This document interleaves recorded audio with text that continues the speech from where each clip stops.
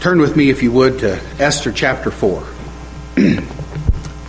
Esther chapter 4. While you're turning there, I bring greetings from my congregation there at Hurricane Road Grace Church.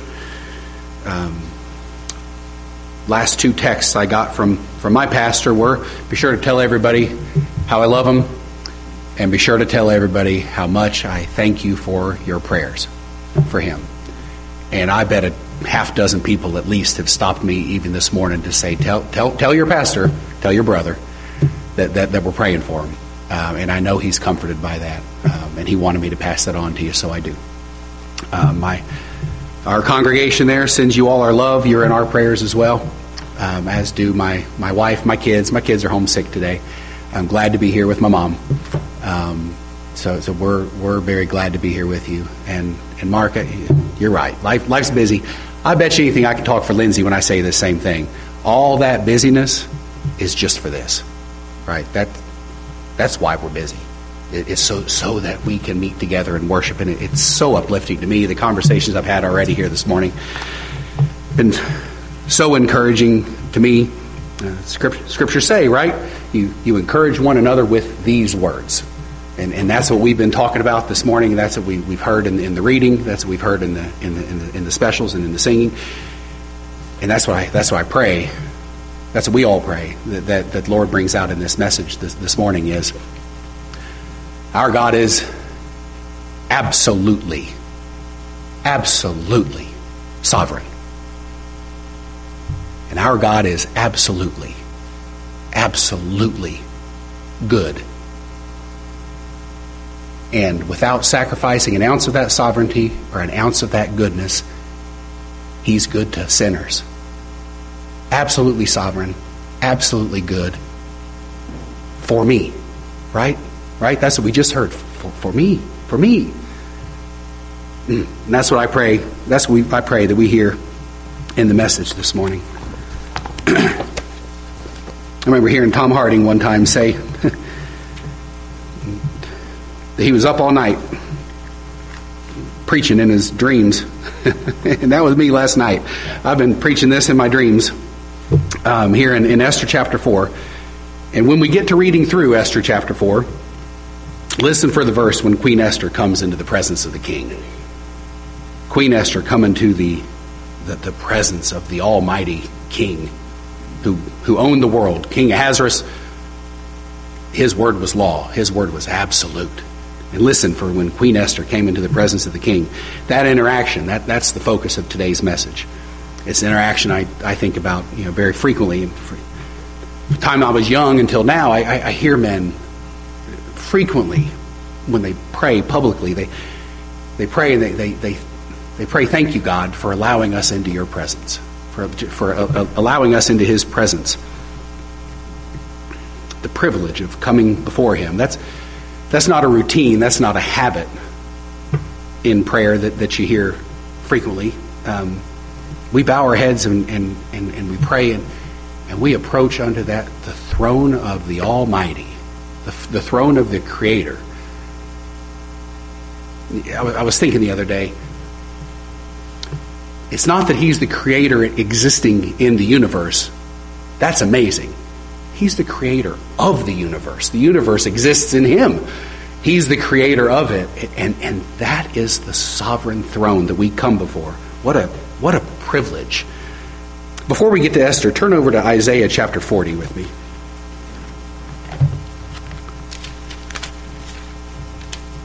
Isaiah chapter 40. And listen to these comparisons of our God. Isaiah chapter 40, starting in verse 12. Who hath measured the waters in the hollow of his hand? In the hollow of his hand. Measured the waters in the hollow of his hand. That's the water in all the earth. The water in all the earth, the water in all the universe. Right there. That's the hollow of his hand. The water in all the universe, in the hollow of his hand. All that water, our sovereign God holds all that just in the hollow of his hand. He's expressing spiritual authority in human words. And even these human words don't go far enough, right?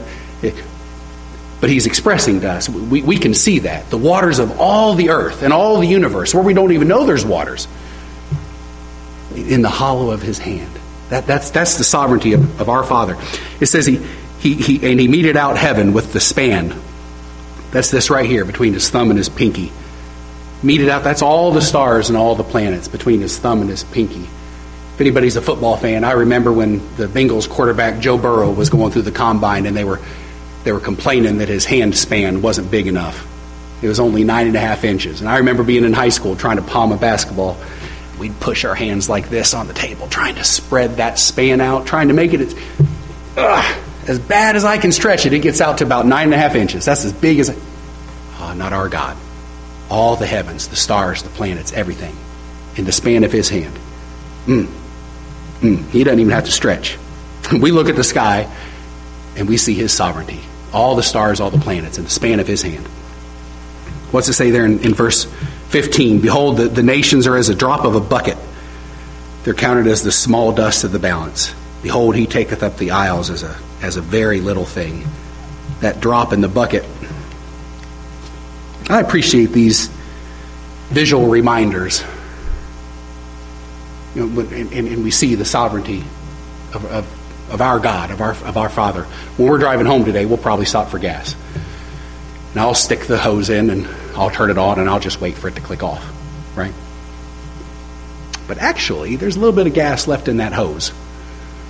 Even once it clicks off, there's a little bit of gas left in the hose, right? Gas that I've paid for. And sometimes when I'm feeling myself, I'll take the time to raise that hose up and get, right, the last 2 drops out of that hose. It's silly, but that's but it's insignificant. That last drop in the bucket is insignificant. Behold, the nations are as a drop of a bucket. You think of that next time you're filling up gas. That 2 drops of gas you just left in the hose. That's the nations. Not that the nations aren't insignificant. That our Father is so much more significant. That he's able to count those as the drop, as a drop in the bucket. Our God is so great, he considers the nations of the earth as insignificant as I consider that drop in that hose, or the dust on the scales. When you're at the grocery store putting bananas up on the scale, do you bother to dust off the scale first? No, of course not. It's dust. It's insignificant.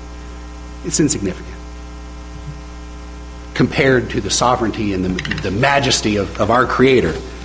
Insignificant. That's the Almighty. That's the Almighty whose throne we come to. That's the throne that we come to. What a privilege. What an amazing privilege that we would have the right through Christ to approach unto that throne. That's the throne we come to. That's the throne Isaiah said, woe is me. I'm a man of unclean lips. That's the authority. And I pray that that's the authority we see here in Esther with King Ahasuerus. How perverted our flesh is that we would think we have a right to just step to that throne. I couldn't call today and get a meeting with the mayor of Danville. Right? No way. What right do I have? And that's how insignificant, how silly an example of that is, to show how perverted our nature is, that we believe we could come to the throne of the Almighty on our own merit. What horrible, foolish, fallen, sinful pride that reveals. It reveals our black heart that's already there, that we think we have a right to walk into that throne. The fallen angels have no right to come before God's throne. Why would we? And I heard someone recently say, we're born thinking that we're God. And the rest of our lives have to be spent revealing to us that we are not. That's what I want us to see here in Esther today. Coming into the presence of a holy, absolutely sovereign God. And there are so many aspects of God here in the book of Esther. We could focus on God's providence.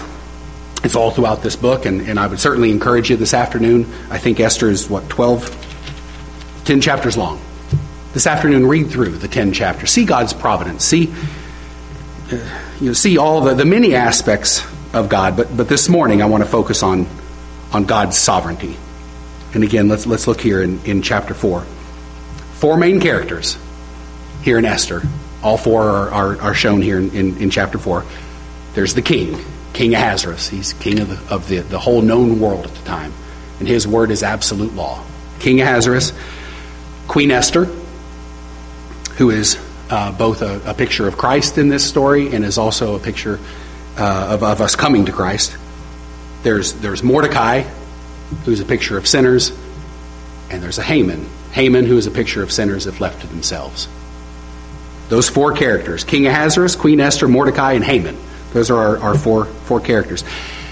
Esther and Mordecai are Jews. They're of the Jewish nation that had been taken captive from Jerusalem years prior. And Mordecai is Esther's older cousin.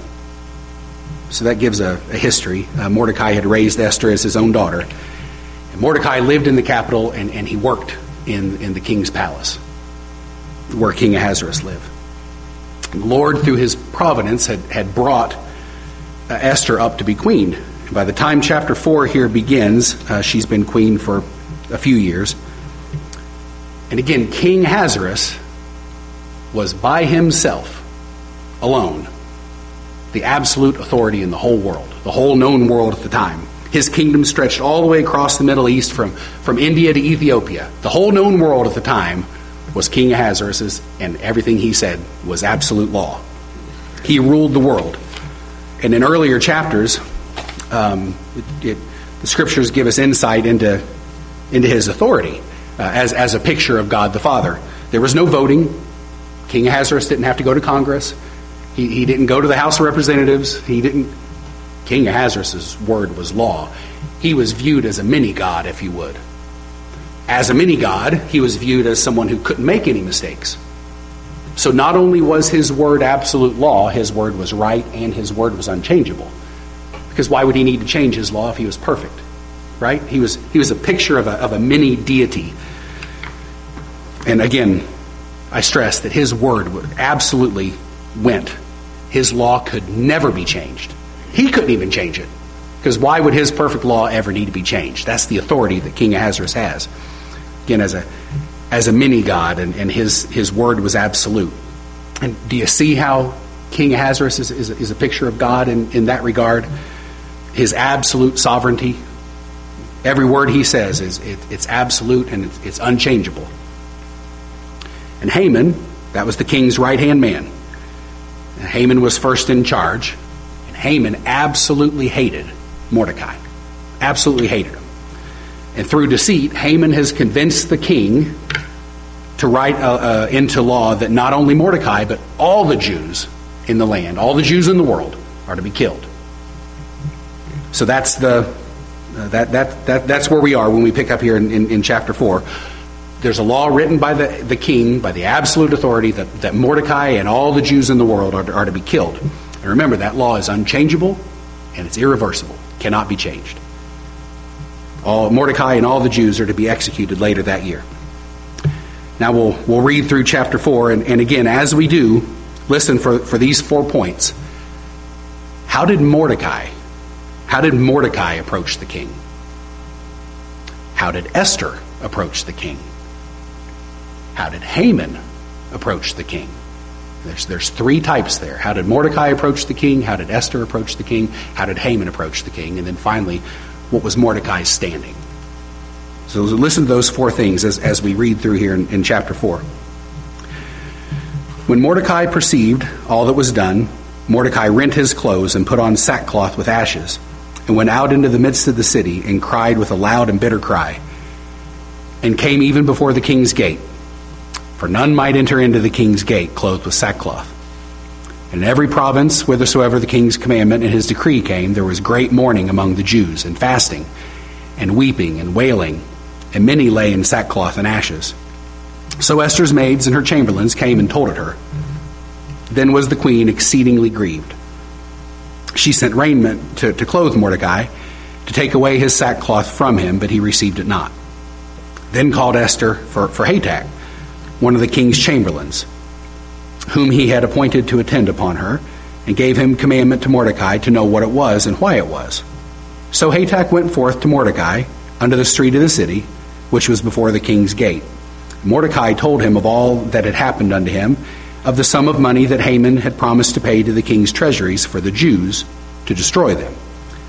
He gave him a copy of the writing of the decree that was given at Shushan to destroy them, to show it unto Esther, and to declare it unto her, and to charge her that she should go in unto the king to make supplication unto him, and to make request before him for her people. And Hatach came and told Esther the words of Mordecai.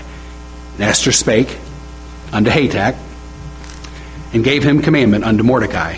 All the king's servants and the people of the king's provinces do know that whosoever, whether man or woman, shall come unto the king into the inner court, who is not called, there is one law of his to put him to death, except such of whom the king shall hold out the golden scepter, that he may live. But I have not been called to come into the king these 30 days. They told Mordecai Esther's words. Mordecai commanded to answer Esther, think not within thyself that thou shalt escape in the king's house more than all the Jews. For if thou altogether holdest thy peace at this time, then shall their enlargement and deliverance arise to the Jews from another place. But thou and thy father's house shall be destroyed. And who knoweth whether thou art come to the kingdom for such a time as this? Then Esther bade him return to Mordecai this answer, Go, gather together all the Jews that are present in Shushan, and fast ye for me, neither eat nor drink 3 days, night and day. I also and my maidens will fast likewise, and so will I go in unto the king, which is not according to the law. And if I perish, I perish. So Mordecai went his way and did according to all that Esther had commanded him. We'll read the first couple verses here in chapter 5 also. Now it came to pass on the 3rd day that Esther put on her royal apparel and stood in the inner court of the king's house, over against the king's house. And the king sat upon his royal throne in the royal house, over against the gate of the house. And it was so, when the king saw Esther the queen standing in the court, that she obtained favor in his sight. And the king held out to Esther the golden scepter that was in his hand. So Esther drew near and touched the top of the scepter. I've been blessed by this study, looking at some of the ways that the interaction of coming into the king's presence is like our own as we approach that almighty sovereign throne. But I've also been blessed by all the ways that this picture is not like ours. All the pictures that it is like ours, but also contrasting all the ways that it is not. Because this is a human interaction. It's an earthly picture. It's beautiful, but it's still just a picture. We read in Ephesians 3 that I quote often. This verse comforts me frequently, that our God is able to do exceeding abundantly above all that we ask or think. I may quote that in every single message. I'm so touched by that scripture. To think that our God is able to do all that we ask or think, that would be something. Above all that we ask or think? No. Exceeding abundantly above all that we ask or think. So this is an earthly picture. It's a beautiful picture, but we'll also look at the contrast also. King Ahasuerus is the most powerful man on earth. He's probably able to do everything that he could even think of. He probably has the authority and the might and the ability to do anything any of his subjects could ever even think or ask of.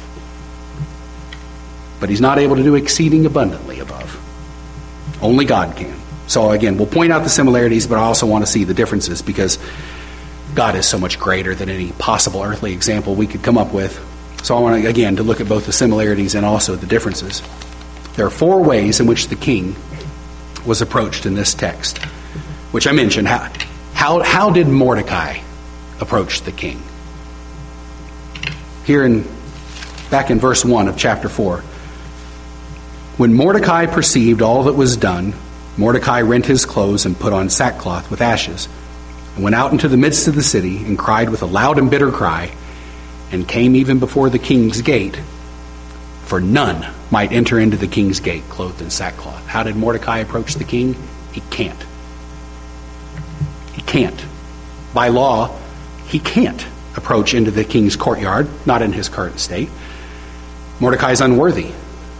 Mordecai cannot, in his state, approach unto the king. He wasn't even allowed in the king's sight. He wasn't even allowed in the king's court. Mordecai. How did Mordecai approach the almighty king Ahasuerus? He didn't. He can't. And that's a picture of us in our sinful state. How do we come before our sovereign God? In our state, we can't. We don't have an audience with him. We're fallen sinners. We can't approach into a holy, sovereign Father that, as mighty as King Ahasuerus is, that wee little King Ahasuerus is a picture of, the Almighty. Mordecai can't even approach unto him. We most certainly can't approach into a truly holy throne. We can't. Nor would Mordecai even want to. If Mordecai approached the king without being drawn, as Esther said, he'd be killed on the spot. Those who come without being first called and drawn, unless the king takes action to lower the scepter, they're killed on the spot. He'd be killed before he can even get a word out, walking into the king's presence in sackcloth. Our sinfulness, walking into the king's presence, killed on the spot. What our holy father say to Moses? You cannot see me and live. Thou canst not see my face, for there shall no man see me and live. In our natural sinful state, we think that God's waiting for us to come to him. And that's what I hear. Sadly, that's how I hear God described. That God's waiting for us to come to him, and that we'll be rewarded when we do. That is not our relationship with the God the Father. Our relationship with God the Father is as Mordecai's relationship with the king. We can't, in and of ourselves, approach unto him. God is sovereign. The Bible teaches, one of my mother's favorite verses, his ways are higher than our ways, right?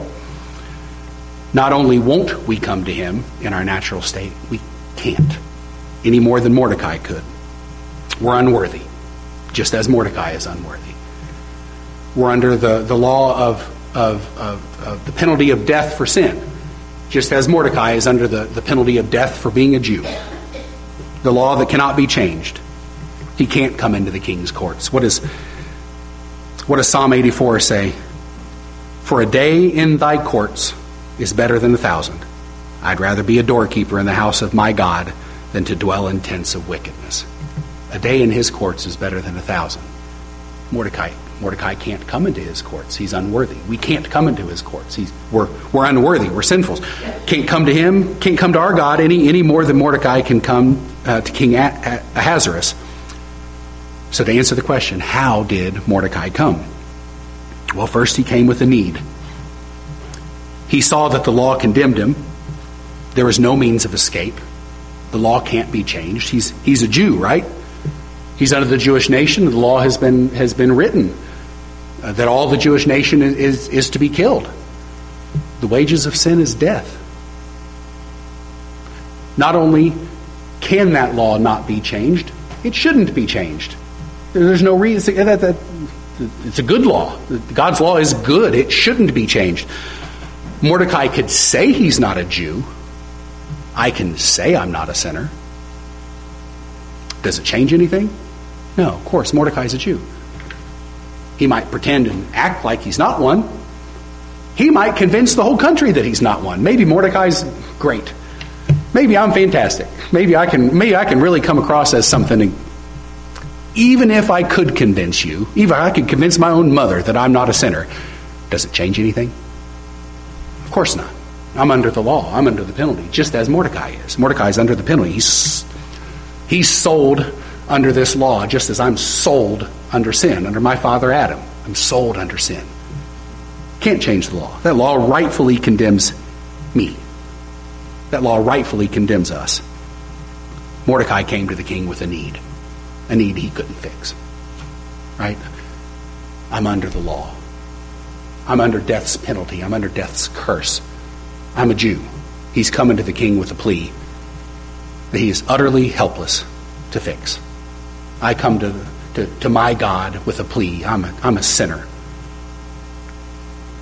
No matter how I act, no matter what I do tomorrow, no matter what promise I make and fail, no matter what I do, I'm sold under sin. Father, I need help. That's how Mordecai came to the Father with a need.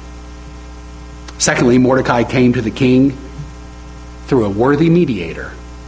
He came to the king through Esther, a mediator who the king loved. Mordecai approached the king through Queen Esther, who, of course, in this instance typifies Christ. Of course, you see, Mordecai's petition is made through Esther.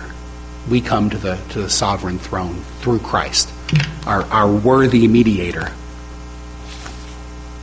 Esther being a picture of Christ in both that Esther's worthy to stand before the king's presence, right? The king lowered the scepter and accepted Esther.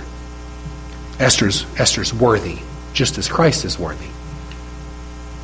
Esther is part of Mordecai's family. As such, she's one with Mordecai. She's a Jew. She's one with the Jews, and she's not ashamed to call them her own, just as Christ. So she's worthy to stand before the king because she's worthy, and she's worthy to represent Mordecai because she's a Jew like him. As a Jew, she's worthy to represent Mordecai.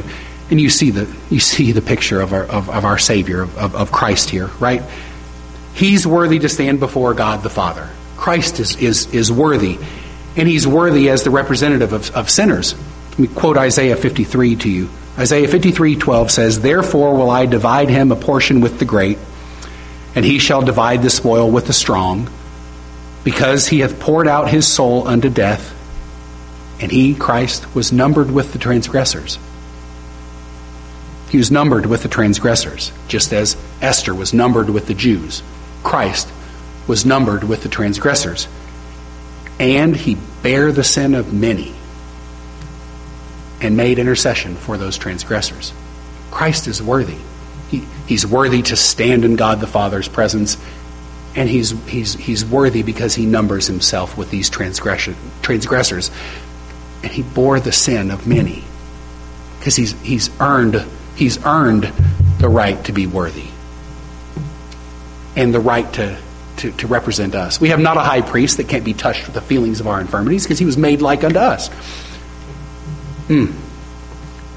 We often sing, "What can wash away my sins? Nothing but the blood of Jesus." I may have mentioned this once before, that I think I was a teenager and I was singing that in church. And the Lord gave me a little bit of wisdom to realize, and this is what I sang, because this is the truth. What can wash away my sins? Nothing. Because outside of the blood of Jesus, that's where that story ends. That's where that song ends, right there. What can wash away my sins? Nothing. But the blood of Jesus. But the blood of Jesus. Because he's worthy. And because he was numbered with the transgressors. When we pray, we have every reason, as we started the service with, to give thanks for our right through Christ to approach unto that throne. I pray that I never get past that. The right to pray to the Creator of the universe and to be accepted before his throne in Christ, we could stop our prayer right there. But he commands us, make your prayers and admonitions known. That we can come to his throne and speak through Christ. That we're allowed to come to the throne, much bigger than King Ahasuerus's, and make known our petition for mercy, as Mordecai did through Esther. Boy, that should never cease. We should stop right there and just let it just amaze us. When Mordecai came to Esther, look here in verse 8. What did he ask for? Chapter 4, verse 8. What did he ask for? He gave him the copy of the writing of the decree that was given at Shushan to destroy them, to show it unto Esther, declare it to her, to charge her that she should go into the king and make supplication unto him, to make requests before him for her people. What did Mordecai request? He asked for mercy. Mordecai came to Esther as we come to Christ, begging for mercy, asking, make supplication for me based on who you are. That's what Mordecai asked Esther. Go into the king based on who you are. Right? You're worthy and you represent me. Go into the king and make supplication based on who you are. Make supplication for me, who's under the law. What did Mordecai ask of Esther? He asked of mercy. He asked for mercy. He asked that Esther make supplication for her people. Mordecai didn't have a plan. He didn't have it all figured out. Tell the king if he does this, I'll do that. That's foolishness. Foolishness. Don told me one time, correctly, "You're a fool." He said that to my face. "You're a fool." He was right. This would be being a fool, right? Going to the king and bargaining with the king, don't be a fool. That's just foolishness. He didn't ask for the law to be changed so that it didn't apply to him. Foolishness. He didn't make excuse, say that I'm not guilty before the law, try to not pretend to not be a Jew. Not at all. He put his sackcloth on. And he came all to Christ. He came all to Esther. We come all to Christ. All. He has to take all of me for me to have any hope. And make that plea before God the Father. Mordecai didn't ask Esther to make any claim, no claim, other than mercy for her sake. What do I want? I want mercy for Christ's sake. That's what sinners want. I want mercy for Christ's sake, for Christ's sake. That's how we come to Christ, pleading no right to mercy. Our sinful nature tells us that we can offer something, that I can offer something to make myself a little bit more worthy. Whew, thou fool. Come begging for mercy. My old heart tells me there must be something I can do. Thou fool. You know what that really is? That's Lucifer all over again, saying, I will. I will. Try to figure out a way to obligate God into giving me his favor. Mordecai didn't do that. Mordecai, he went through Esther. Mordecai was wise enough to know he cannot do that. He can't even get across the courtyard to get to the king. And if he did get to the king, somehow, he'd be put to death. But that's the deadness of our hearts. That if God leaves us alone, that's what each of us will do. That we think we could obligate God to show us favor. King Ahasuerus was absolutely unapproachable to Mordecai, just as God the Father is absolutely unapproachable by us, to us, other than through a mediator. What can wash away my sins? Nothing but the blood of Jesus. It'd be an offensive suggestion to suggest that Mordecai could possibly have anything that the king would want or need. Even if he could get... the king is the king of the whole world. What could the king possibly want that Mordecai has? It's foolishness. What could God the Father, the creator of this universe, possibly want that I have? It's foolishness, but it's evidence of who we are. King already owned Mordecai. Not only all that Mordecai had, King already owned Mordecai, just as God the Father already owns us.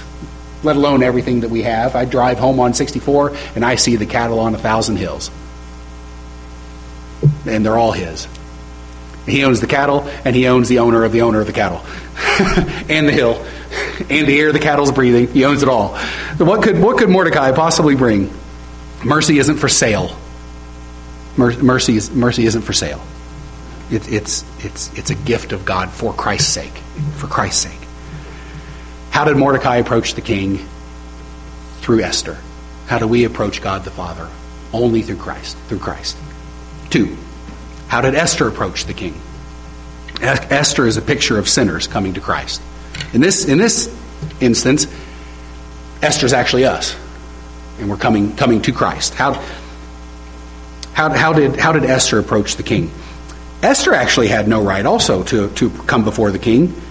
Chapter 4 here in verse 11,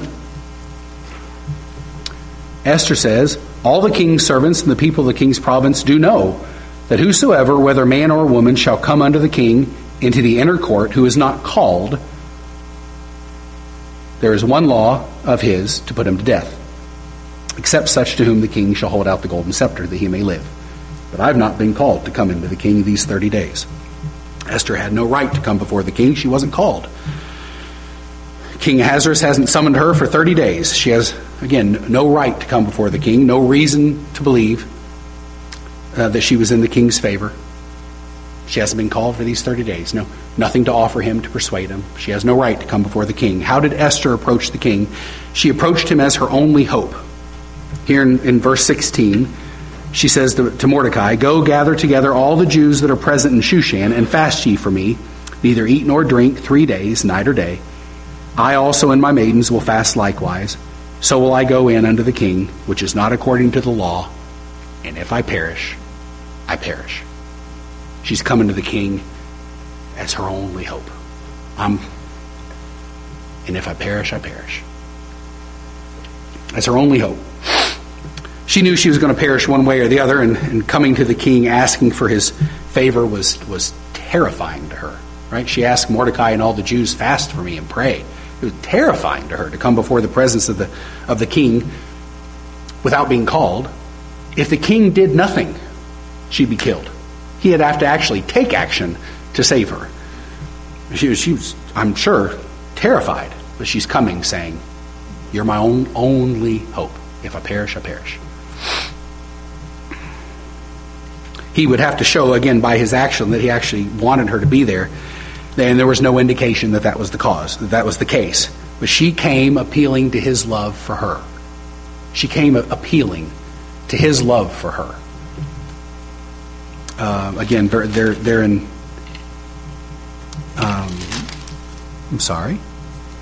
Chapter 5, verse 2. And it was so, when the king saw Esther the queen standing in the court, she obtained favor in his sight. The king held out to Esther the golden scepter that was in his hand. So Esther drew near and touched the top of the scepter. How sweet is that picture? Because of his love for her, she obtained favor in his sight. How sweet is that picture? She came appealing to his love for her. Not based on who she was, but rather based on who he is. Based on his love for her. Esther came to the king based upon who she knew him to be for her. Just as sinners come to Christ. Sinners come to Christ this way, never based on our own worth, but based upon who we know his character to be. Right? According to his loving kindness. Isn't that what the scripture says? According to my worth? Absolutely not. According to his loving kindness. According to the king's love for Esther, she was accepted. According to Christ's loving kindness. According to his authority. According to his goodness. According to who he is, he accepts sinners. According to his loving kindness. According to his character. The Bible declares Christ's mercy and gentleness to sinners in this exact same picture. We come to his throne because of his goodness, pleading his character, pleading his goodness, pleading his mercy, pleading his power, pleading his right, pleading his accomplished death, pleading the fact that he took our sins in his body on the tree and put them as far away as the east is from the west, pleading his work, pleading him, pleading him. We come to him just as Esther came before the king, pleading his goodness, based on his goodness. Here, the similarities of us coming to Christ are beautiful. Esther comes to the king, appealing to his love for her, and she was accepted. Just as all who come to Christ, pleading his mercy, will be accepted. Turn over to John. Let's look at that. Two verses in John chapter 6. All who come to Christ, pleading his mercy, will be accepted. Here in John chapter 6. Starting in verse 36. But I said unto you, that ye also have seen me, and believe not. All that the Father giveth me shall come to me. Now remember, this is the words of the King. It cannot be changed. There's no reason for them to be changed. This is the law. All that the Father giveth me shall come to me, and him that cometh to me I will in no wise cast out. Do you know who that's good news for? That's good news for a sinner. A sinner can read that, and I can find myself in all. Him that cometh to me I will in no wise cast out. I can find myself there. That's the promise of Christ. That's the promise of that all who come to me, they'll never be turned away, just as Esther wasn't turned away. But here the difference in this picture might be even sweeter. Because think about this. Esther had no reason whatsoever to believe that the king would accept her. Right? She said, haven't been called in these 30 days. Anyone who comes and hasn't been called be put to death. I haven't been called these 30 days. I have no reason to believe the king's goodness to me will spare me. The king didn't call Esther. She still came based on his goodness to her, but she was never called. here's where the difference is so sweet. Unlike Esther, who was never called, sinners have hope. If King Ahasuerus had called for Esther, it wouldn't be an invitation, right? If the king had called for Esther, he wouldn't be inviting her, he'd be commanding her, come, right? Esther wouldn't have been sent an invitation, she would have been beckoned. But we, unlike Esther, have been called. Sinner, put your name right there, I do, Jonathan. Christ has called. We have been called by Christ, and it isn't an invitation either. It's a commandment. It's a beckoning, a sweet calling, beckoning. But listen to these verses. Romans chapter 10. For whosoever shall call upon the name of the Lord shall be saved. Acts 16. And they said, believe on the Lord Jesus Christ, and thou shalt be saved, and thy house. Acts 2. And it shall come to pass that whosoever shall call on the name of the Lord shall be saved. Matthew 11. Come unto me.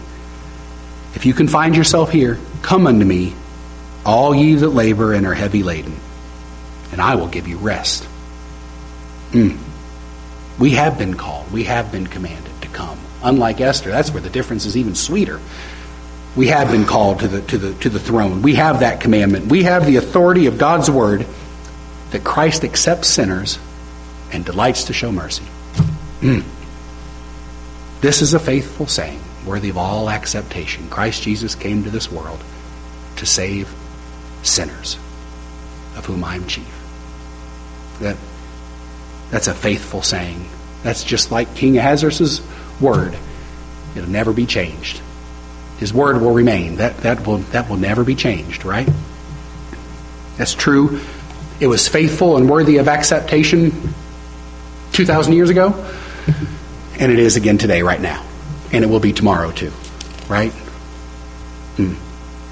Christ Jesus came to this world to save sinners, of whom I'm chief.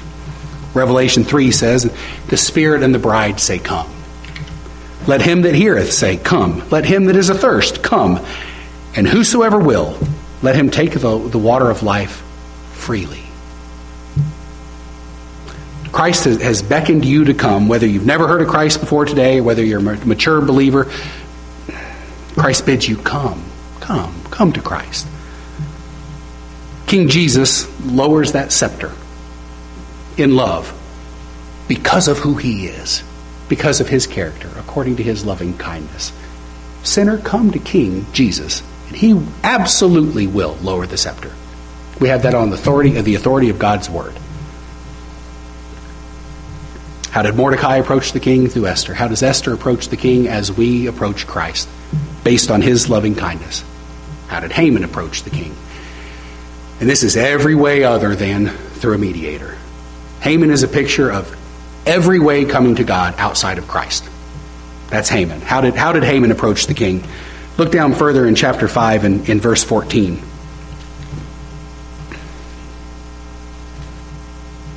That's not the right verse.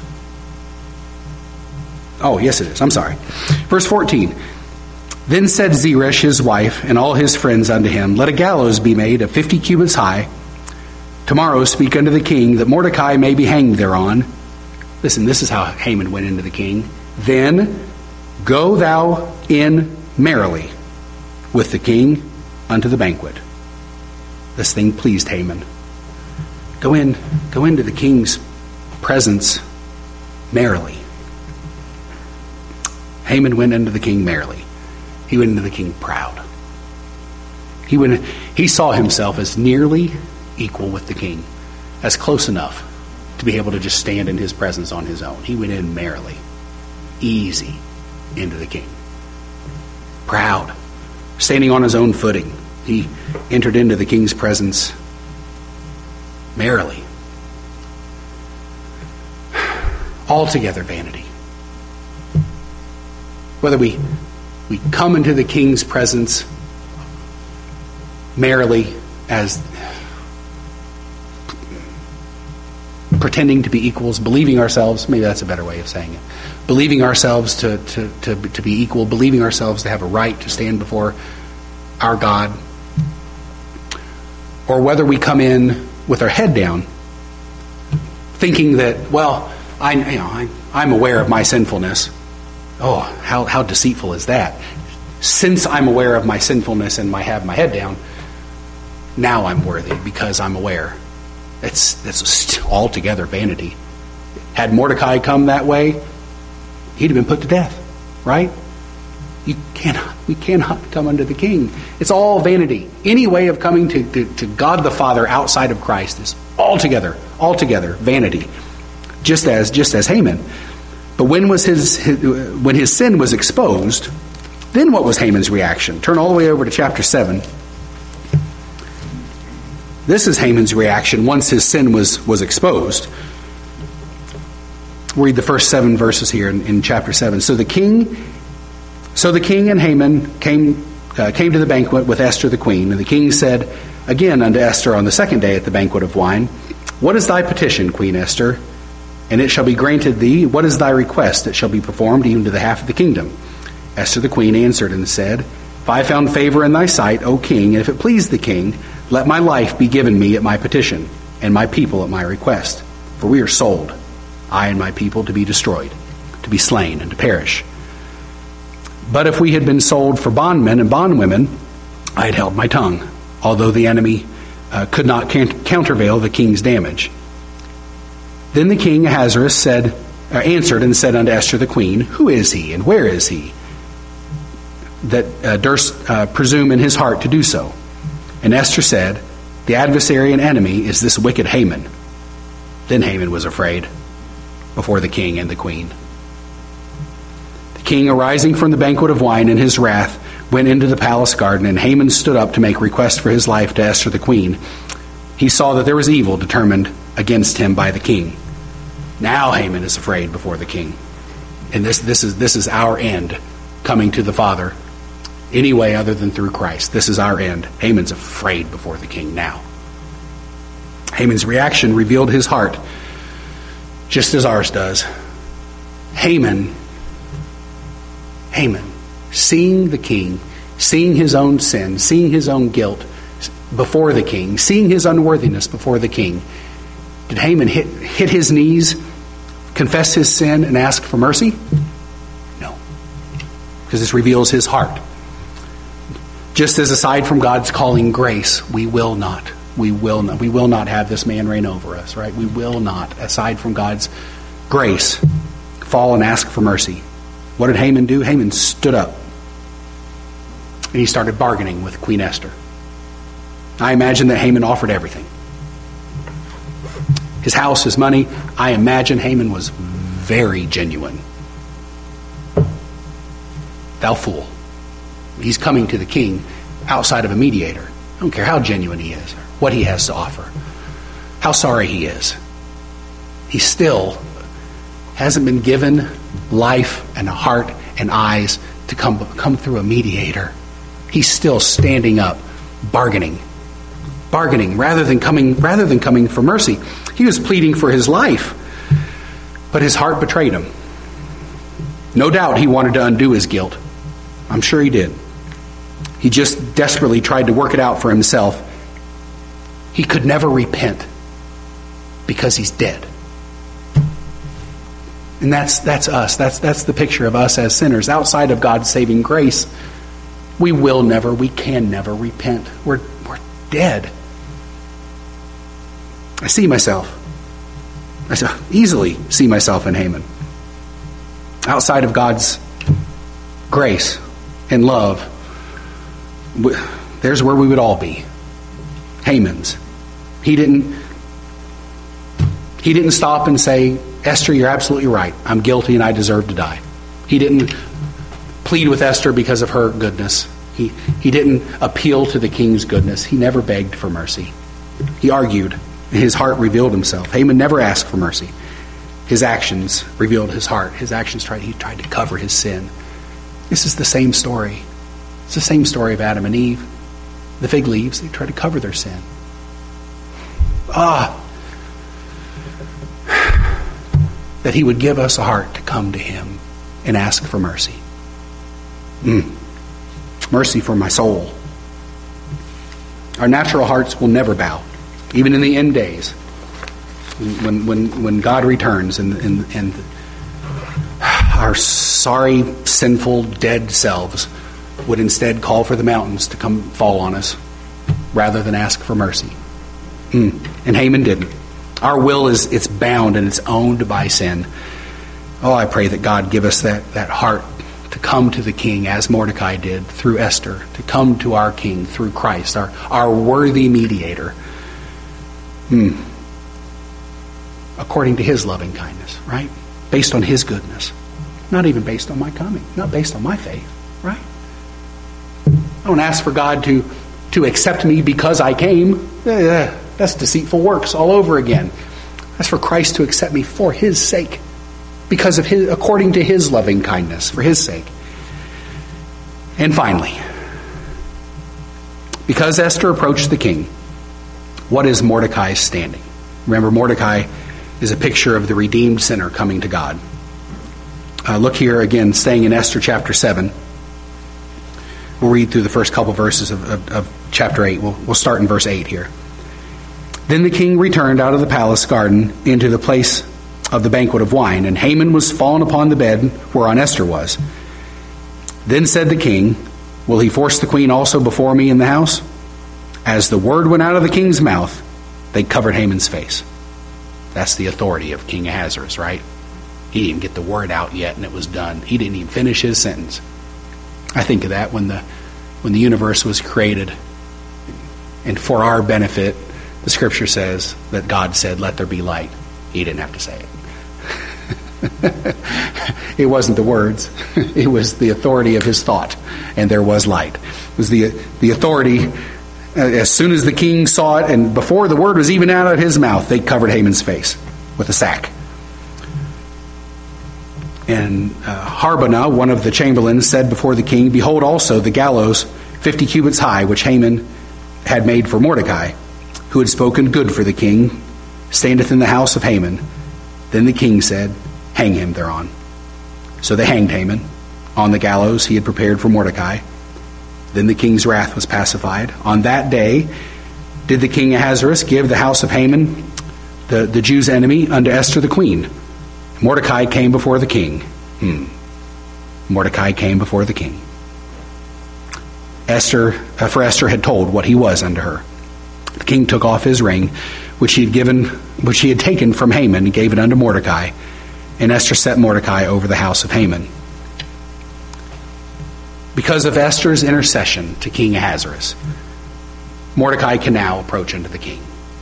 Right? We have an audience with the king. We're accepted by the king through Christ, just as Mordecai is now accepted by the king through Esther. What a beautiful picture. Because of Esther, the king gives Mordecai his ring, and he becomes a son of the king.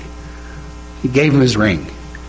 Furthermore, the king completely eliminated all those that would charge Mordecai. The law was never changed. Right? The Jews were to be killed. That law was never changed. The king completely eliminated all of those who would charge Mordecai. Later in the chapters, the king hung Haman, Haman's 10 sons, and over 75,000 other people who came after accusing the Jews. The king didn't change the law, but the law no longer pertained to Mordecai. The law was satisfied. The law was fulfilled. The law was done. The law had no charge against Mordecai anymore, just as the law has never changed. Our God, in his wisdom and in his goodness, how can man be just and justified with God? Only in Christ. Only who... The wages of sin was never bent. The wages of sin is death and always has been death. The difference is, just as the king wiped out every charge, all 75,000 charges against Mordecai, that's how God the Father clears our name. Because God the Son took those sins in his body on the tree, and they were absolutely put away. They were put away, just as these 75,000 were put away. The law never changed.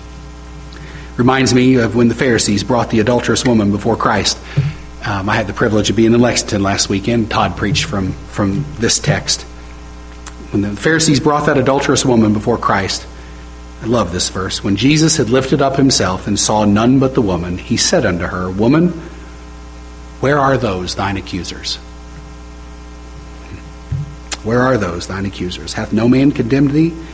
And she said, No man, Lord. And Jesus said unto her, Neither do I condemn thee. Go and sin no more. God eliminates all charges against his people. Just as Mordecai can now come into the king's presence, sinners can come, the scripture says, can come boldly to the throne of God to obtain mercy, right? Find grace to help in time of need. And we sang before the service, we sang it as well with my soul. Why? My soul, oh the bliss of this glorious thought. My sin, not in part, but the whole, all 75,000, and my sin, much more grievous. My sin, not in part, but the whole, was nailed to the cross. I bear it no more. Praise the Lord, oh my soul. Right? That picture, coming to God in Christ, is what separates sovereign grace preaching from every other, what word do you want to use there? Hope? Not exactly. Religion? Lie? Only come to the King through a mediator. Only come to the King through Christ. That's the end of the story. Mordecai comes through Esther. We come to God our Father through Christ. And those that come to him, I quoted it earlier, they that come to him, he will in no wise cast out. He delights to show mercy. Every other religion teaches one way or another to become worthy. That's what it all boils down to, a way to become worthy. Some are very open about it. And some are a whole lot more subtle. But the Bible, this that we call sovereign grace, the Bible only teaches in ourselves we have no right to come before God, and in ourselves we never have a right to come before God. We're always Mordecai, right? We're always coming to Esther. But as Esther came to the king, we're always Esther, coming to our King Jesus, who always lowers the scepter. Because he has the right to, because he's worthy to, and according to his loving kindness, he will. We come to the throne of God freely. Philippians 4 says, Be careful for nothing, but in everything by prayer and supplication, with thanksgiving, let your requests be made known unto God, only through Christ. Sinners have access to God, to the Father, to make our requests known. Better yet, we come as children. As a father, I try to give my children much more than they could ever ask for. Not all the things they ask for. They don't get that. That's not wise. But to give them the goodness more than they could ever even know to ask for, right? To set them on a path that is good for them. I try, but I'm very fallible. And I'm not wise. And I make a ton of mistakes. Oh, but not God our Father. And he calls us children. Not only does he have the means, and not only is he worthy, he also has the wisdom to give his children what his children need. We have not because we ask not. Ask, Matthew 7 says, Ask and it shall be given you. Seek and ye shall find. Knock and it shall be opened unto you. For everyone that asketh receiveth. He that seeketh findeth. To him that knocketh it shall be opened. Or what man is there of you who, if his son ask bread, he'll give him a stone? Or if he ask a fish, will he give him a serpent? If ye then, being evil, know how to give good gifts to your children, how much more shall your Father which is in heaven give good things to them that ask him? So I pray for myself, and I pray for you, that you come to God the Father.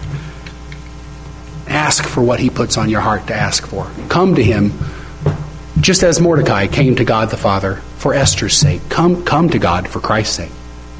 Come to Christ for his loving kindness' sake, for his goodness' sake. Because he alone is worthy. He's worthy in his birthright. He's worthy in what he did. He's worthy in that he lived a sinless life and took the sin of his people in his body on the tree and put it away. He's worthy. He's worthy because he numbers himself with transgressors like me and you. He's worthy. Come to Christ. Let's pray together before we close. Our Holy Father, we are thankful for the privilege of bowing our heads and calling you our Father for Christ's sake. We thank you for seeing fit, based on your goodness, to save guilty sinners. We thank you. We thank you for this word today, and I pray that you bless it according to your will. I pray that you be with us through the week to come, all according to your will. We pray this thankfully in Christ's name and for his sake alone. Amen.